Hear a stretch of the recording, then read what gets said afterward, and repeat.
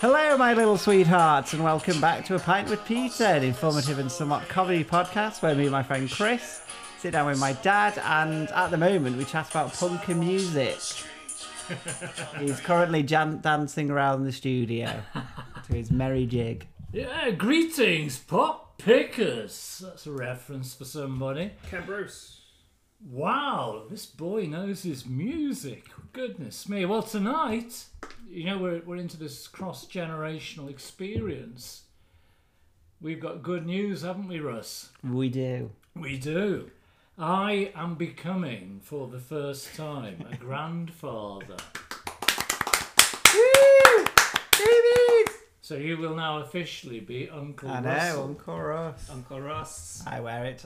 You're not an uncle. I Well, was getting crispy, confused. it can be. We can go back to the 50s and 60s when I was a kid, where basically every other male you knew was your uncle. To be fair, my dad had a best friend, his best man, who, growing up, always called him Uncle. That's right. I feel like they always end up being creepy though and touching someone. It's because you're looking at it through modern eyes. Yeah. I mean, I grew up with probably half a dozen uncles, and I don't remember one instance of being molested or whatever. I mean, the molestation, if you remember, happened in that sweet shop. Yes, wasn't it? we remember that. Go back to podcast free for I that. could never look at a Newbery fruit in the same way anymore. Quite funny, really, because my friend in America, his wife, heard it, and she was really shocked. I think she said to him, "Is your friend really disturbed, Andrew, after all this?" No comment there, Chris. Yeah, no comment. Yeah, I mean, do you, I mean, we're obviously. It's going to be a new generation. I wonder what sort of music the baby will enjoy. I mean, do you think...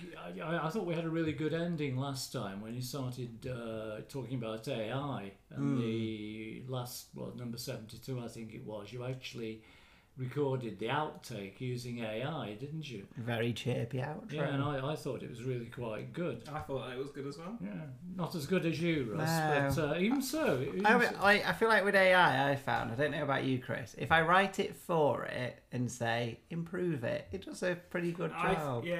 But then if I'm like, write an outro to a podcast, it's like, hey everyone! Like, it just felt so jaunty and American. I didn't like it. Yeah. Maybe I'll try it next. Yeah. I mean, I was thinking earlier... and Dad also, I also wrote the blurb to the episode with AI, and that turned out okay. Oh, did you? Oh, okay.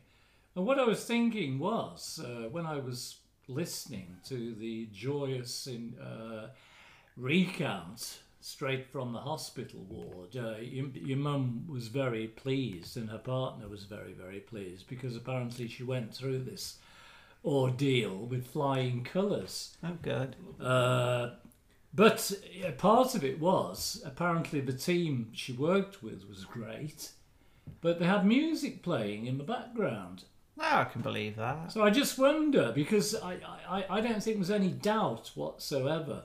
I think music clearly has some amazing qualities. Music is basically all emotion, but and I thought of you two. I mean, you probably are reasonably influenced by the sort of stuff I would have played when you were a kid, aren't you? Up to a point. Yeah, I would say so. Up to a point. What about you, Chris? Yeah. So I still listen to like some of the bands that my dad would play. You just wonder if it's a form of brainwashing. You know, when you're very young and you're moulding your mind, and it's got a very high degree of plasticity, and your parents are obviously quite colossal to you when you're very young, aren't they? And you're playing it, and you're listening to it, and you're associating, this must be great because my parents are listening to it, ergo I'm going to like it as well. It's going to be a really interesting one. I mean, what I find absolutely fascinating, with my quite deep interest in records and music over several decades, is I can speak to people of your age or even younger, and then the knowledge, it might be superficial, of certain periods of music is really quite advanced. So you're wondering, if you have a baby now, and an increase in the capacity of the digital world to expose you to all sorts of things. You wonder just what'll happen, don't you? It's an interesting one. I mean, the bottom line is, Russ, I did find fatherhood an incredible experience. Oh God, I am a joy, Chris. Yeah, you are a joy. I mean, I don't Charlotte, I don't often well up, but your mum is, as you know, because of this pooch here. She's in Scotland. I'm not, and really, the podcast came first, Chris. Yeah, yes, Dad would probably do the podcast. Yeah, I'm only here for the podcast, but it's like in the last few days I've been wandering around with the dog, and you get chatting to people, particularly people who have babies, and then you say, I'm having a grandchild in a few days' time, and you know what I mean. It's all, I'm very happy for you, and it's. And you want to tell everybody, so in the supermarket and at the petrol pumps, even when you two were on the way, I can remember chatting many times in the most unexpected circumstances, shall we say. And the great news, because I think we need to drive this home. I've mentioned a couple of things already, but I think are very, very positive. I think, despite all the gloom and misery that let's face it, we do quite enjoy satirically looking at, there is still a core of really heartfelt, good, generous stuff out there, isn't there? I think. Yeah, Russell's nodding here, quaffing his beer, and I think that's one of them. So, Russ, what the other thing I'm trying to do is, it's going to be quite interesting with the grandkid now, isn't it? Because maybe when you're 50 or something and I'm gone, the kid will find this lot up in the cloud and say, "Oh, I didn't know that about Grandad." Yeah.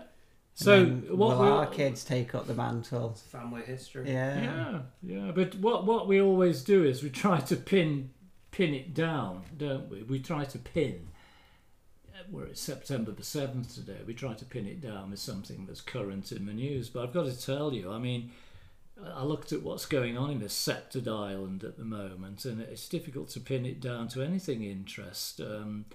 This for your real pot pickers, I hope you've recorded it. I was playing a tune that comes from 1965.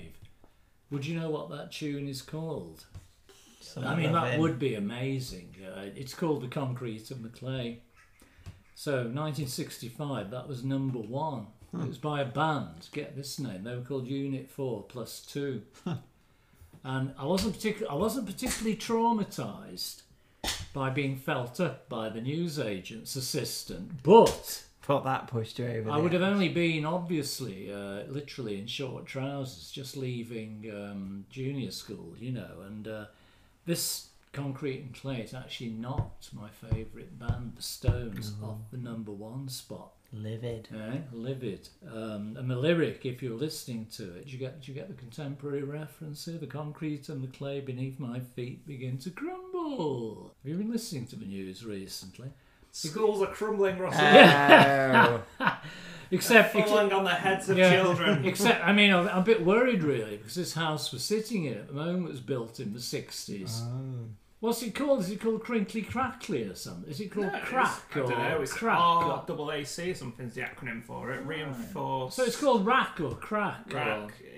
Reinforce something concrete. Right. So you got the roof falling in. So you could aerated is one of the A's. That's the one. It's like aero, isn't it? Yeah. Oh my God. So the roof's falling in on broken Britain. So I've got a head full of concrete and feet of clay. Russell's middle name is Clay. Did you know that? Feet of Clay. Do you know what feet of clay means?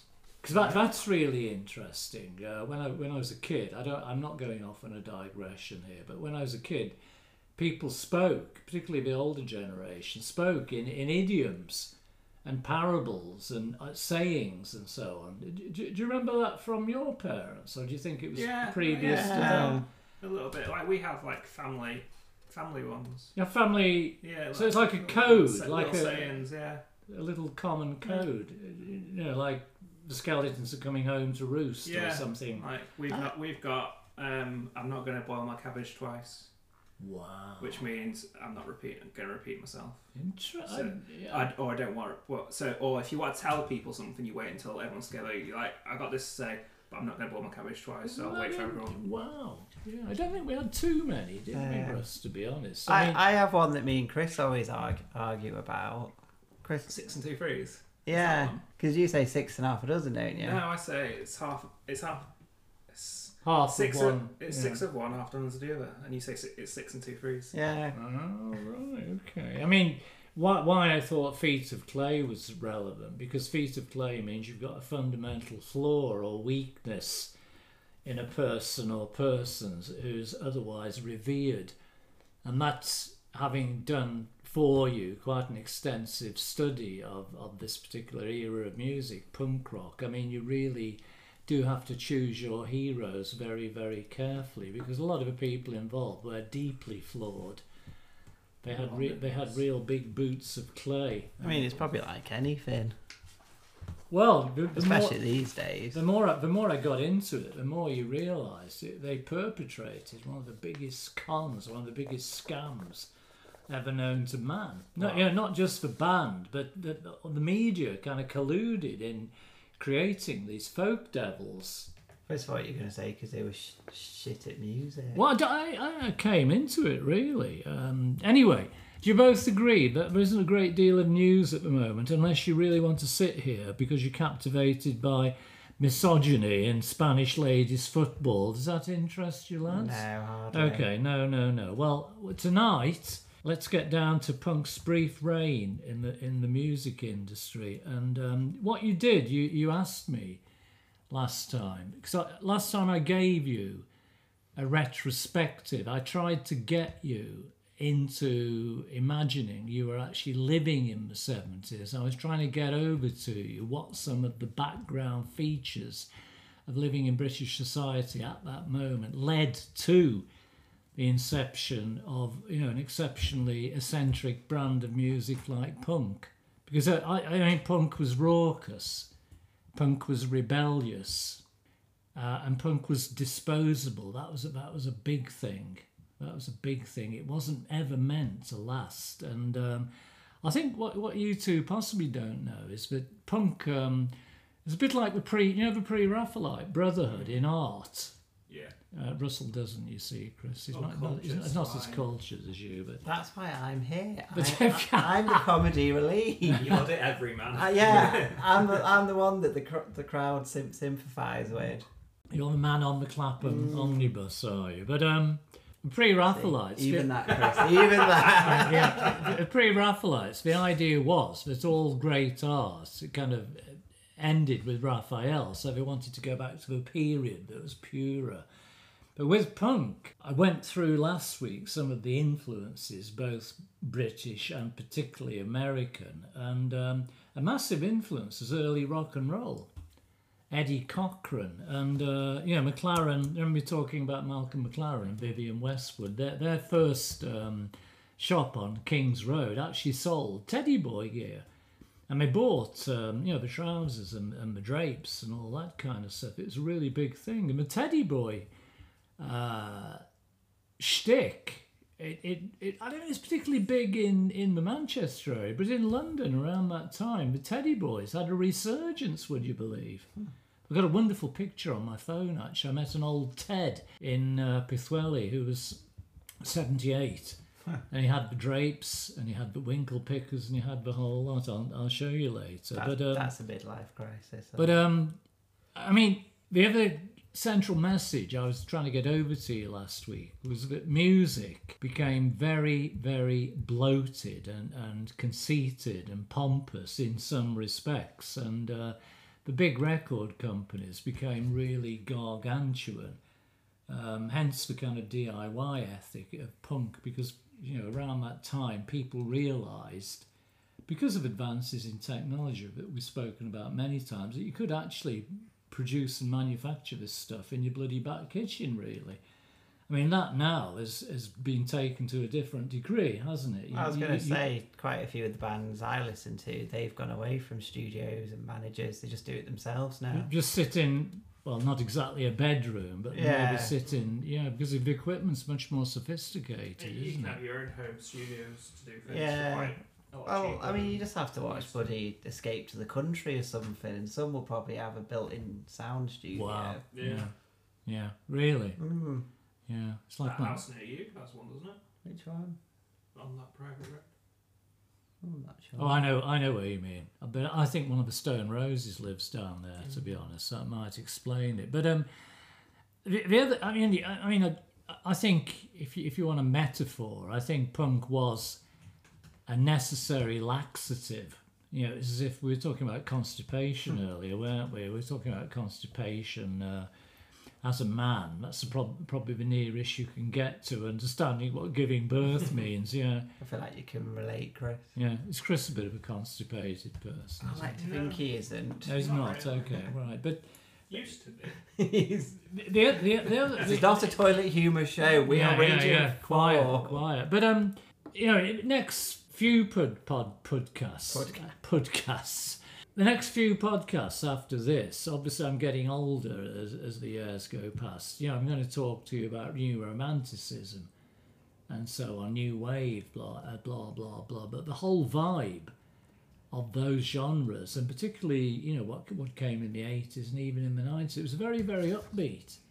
But what's, if I can give you any idea of the time, I mean, you had these people taking death, addiction, self-abuse, boredom and misery and kind of packaging it. You know what I'm saying? It's really weird. And it was being codified. It was being made into a money spinner. I mean, I was reading, that's a fabulous book, by the way. Anyone who's listening who knows anything about the punk era, that probably is the ultimate guide. It's by a writer called John Savage, who was around at the time. I was reading earlier, he actually was beaten up quite a few times because of the articles he read. It was a very, very violent period, and but more so in London, I think. I'm not going to dwell on it, but the Sex Pistols pushed out in the year of the Jubilee, 1977. They pushed out a single called God Save the Queen. Probably the most iconic. Which I'm sure you're familiar with. Yeah. But you've got the paradox. The whole, one of the main kind of planks of punk was anti-commercialism. But had you been in London at that time, you would have seen massive billboards, and it was on the London buses and all that stuff. Yeah. And what happened was, around that time, the original promoters of it, EMI, they got cold feet and decided they didn't want to put it out, and they destroyed all the copies of it except for a few that were probably nicked and stuff I was going to like say, that. we were discussing rare records before. Yeah. Would that fall under the category? Oh shit! Probably. Yeah. I mean, the guy I know in Buswelly, he was telling me at one point he had 10 copies of this single. Apparently, I think they'd be probably worth thousands now. But what happened, interestingly, is they were taken up by Richard Branson, a young Richard Branson. And young Richard Branson met his match with Johnny Rotten, John Lydon, because John Lydon, as I've said to you 2 podcasts ago, if you think he was some kind of thick Irish guy, think again. Very, very savvy, very intuitive, very, very kind of, he could figure things out very, very quickly. But the point I'm making is, you had this massive con going on, and the Sex Pistols were basically unable to play. Because I'm going to talk to you for most of this broadcast about punk in Manchester. The Sex Pistols, because their reputation was so vile and so repellent, and they had such a bad press, they wouldn't be allowed to play anywhere. But they were receiving, I think at one time 25,000, another time 75,000 in advances. So they were being paid basically just for sitting around in a hotel room or getting pissed. So that kind of added to their... Of course it did. Yeah. That's the whole point. And it was being built up by the media. The media actually created the Sex Pistols as kind of cartoon characters. So it's a really, really interesting one.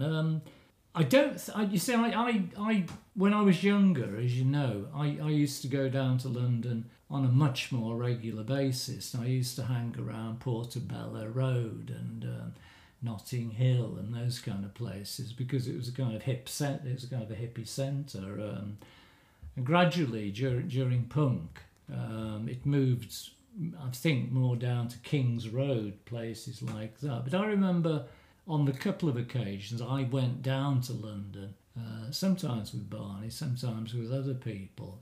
When you saw the punks, they were the real McCoy.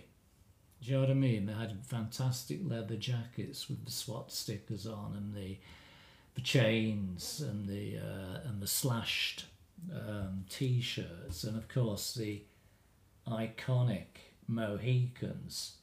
In Manchester, it was completely different. You would have been pretty hard pressed. But the point is, the violence around that time, although a lot of it was theatrical and it was staged, it was stage managed.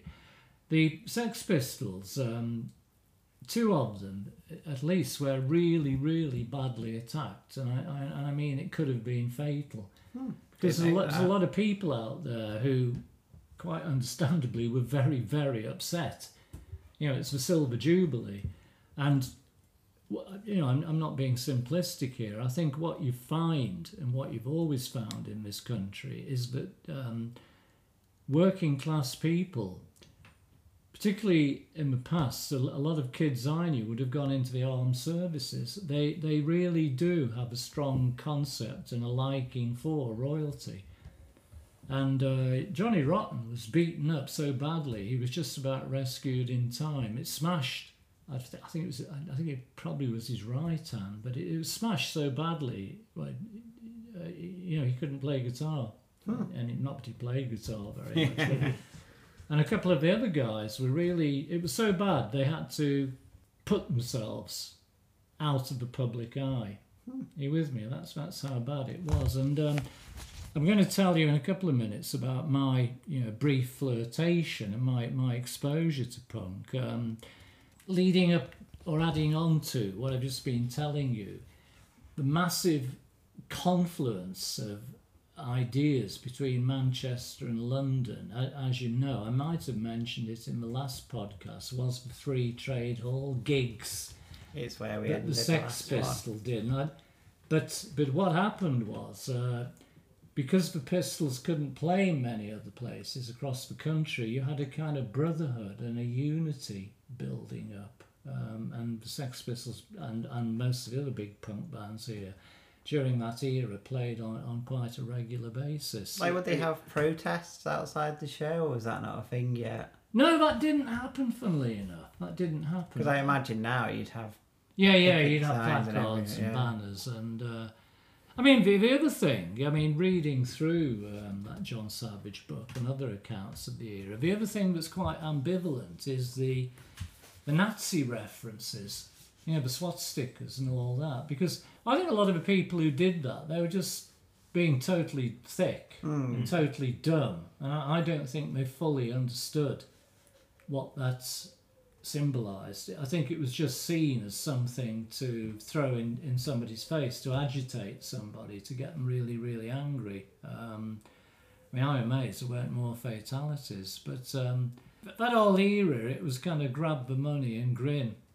Forget the nice people in pop history. Forget your Phil Collinses and your John Travoltas and your Sandy Shaws. They don't matter much. But I mean, how popular was punk? Because I feel like me and Chris grew up on BBC documentaries. Yeah, I think they make out everyone was listening to punk. No, it's everyone bullshit. It's total bullshit. I mean, I don't know your thoughts, Chris. But that's how it. When we were doing that project in college. Yeah, it's like everyone was punk. I feel like you think punk is made out to be more than it is. Yeah, kind of like with the hippie movement. Everyone in the 60s was hippie. Then everyone was a punk. Yeah. Well, that, I think, is the underlying raison d'etre, the rationale for doing this podcast. Podcast. Yeah, I must be I'm food obsessed. Because I think there's an awful lot of misunderstanding. I mean, what I'd say is, in punk's brief life, you had, again, a hardcore, a very influential hardcore, and it did, particularly because of the socio-economic circumstances of the time, catch on. It kind of briefly caught the zeitgeist, the spirit of the times, definitely. But if you look at the actual sales of punk records and so on, it's quite low. And there was also, to be fair, beneath the surface, a lot of resistance to it. For example, back in the day, I can't remember which band it was. It could have been the Buzzcocks, possibly. They had a really good single that was heading up to the top 10.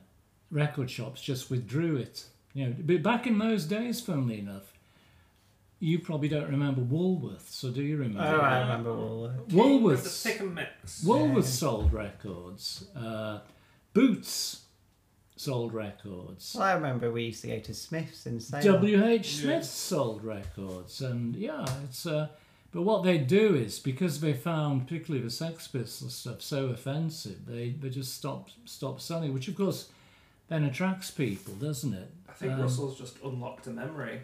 Right. For me. W.H. Smith in Sale. Did it have like little booths where you could listen to music? I don't remember that. Wow, that's going back. But it just had things where it had what was in. Yeah, like I definitely remember things like that. Like, but you could press a button and you could Yeah. to a track. And I think that was in W.H. Smith in Sale. I just remember HMV. I remember HMV had them as well. Wow, it's certainly a memory for people of my generation. I don't remember it being there much in my 20s or whatever. I don't know. To summarise, I think punk, to answer your question, was fundamentally a London phenomenon that was inspired by a small clique. I mean, I've spoken to you many times before in different contexts about what some people call the great asymmetry. It's the way in which a minority can, if you want, inflict their preferences on the general population. Are you with me? I mean, I was going to tell you, in my notes here, I've got, what were my first experiences of pop.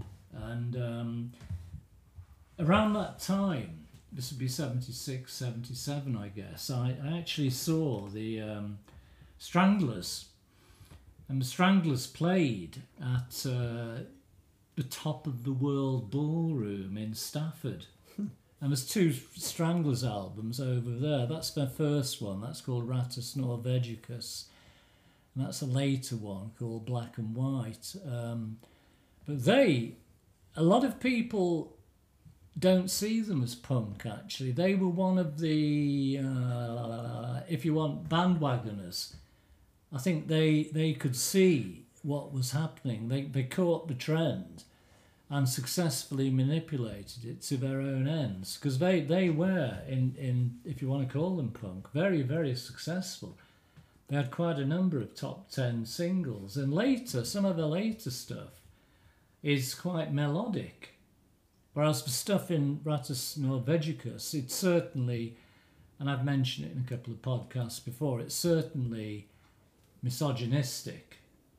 It's certainly, quite sexist. It's also arguably a little bit racist. You remember I told you before? I think I actually went through the lyrics, didn't I? One of their songs I remember was called Bring On the Nubiles. I remember you mentioning it that. Another song, dare I say it, was I Feel Like a Wog. Do you remember me telling you? Yeah. I mean, it's quite incredible that that at the time wasn't really picked up on. But they're a really interesting phenomenon, because something I'd also like to talk to you about is aging. And around that time, like a lot of kids, I would have been at college then. I would have just been going back to my hometown to catch a gig. It's amazing. The Stranglers, most of them are actually older than me, which was quite unusual because a lot of the really I wouldn't call them best-selling. Say the Buzzcocks, they were probably that critical 6, 7, 8 years younger. Do you know what I mean? They were in their 20s, but. The Stranglers are a really interesting phenomenon. They were founded by a guy. I mean, his real name was something like Jerry Blake or something, but he called himself Jet Black, which is an interesting one. And he was a bit of a businessman, and the money for the Stranglers came from a fleet of ice cream vans, apparently. Yeah, weirdly. Then you had the really handsome one there. Notice he's pushed to the front. Can you see him there on the right-hand side? He was called Jean-Jacques Brunel. He has a Bowie look to him. He does. Here. Bowie was very influential. He was born in the same year I was born. Well, what's interesting, though, and this ties in with another central idea about punk. The idea was you didn't need to learn a musical instrument. You could get 3 chords and get up there with a bit of passion and be successful. He kept it very quiet, but Jean-Jacques Buñuel actually previously had played in symphony orchestras and so on and so forth. He was a classical guitar player. He kept it secret, you see, because at the time it was de rigueur. You weren't supposed to be talented. The other thing, interestingly, about the guy talking about violence, he was also a black belt in karate, and going back to that John Savage guy who wrote that book, because I didn't touch upon it as much as I wanted to in the last podcast, but the music press were phenomenally influential. New Musical Express, Melody Maker, Sounds, and a couple of others, might be more minor ones. They could make or break you. And around the time of the Sex Pistols, I often look in charity shops and things for copies of these mags, but you can't get them, funnily enough. I was going to ask, when you say New Musical Express, do you mean the NME? NME, yeah. I feel like that's what we would have known it as. Yeah, that's but the NME in your lifetime would have gone online, wouldn't it? No, I think it's still a magazine. It's quite a shiny thing, though, wasn't it? Where I knew it as a kind of inky newspaper, but the reporters for those papers, some of whom I'd mentioned before, like Danny Baker, like Julie Burchill, etc., they could make or break you. And Jean-Jacques Buñuel, I think he punched that John Savage out, so the Stranglers' stock went down for a few months, you know.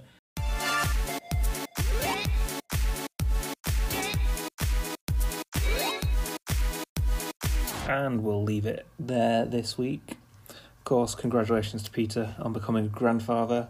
And I do wonder whether this podcast might become a bit of family history for them now.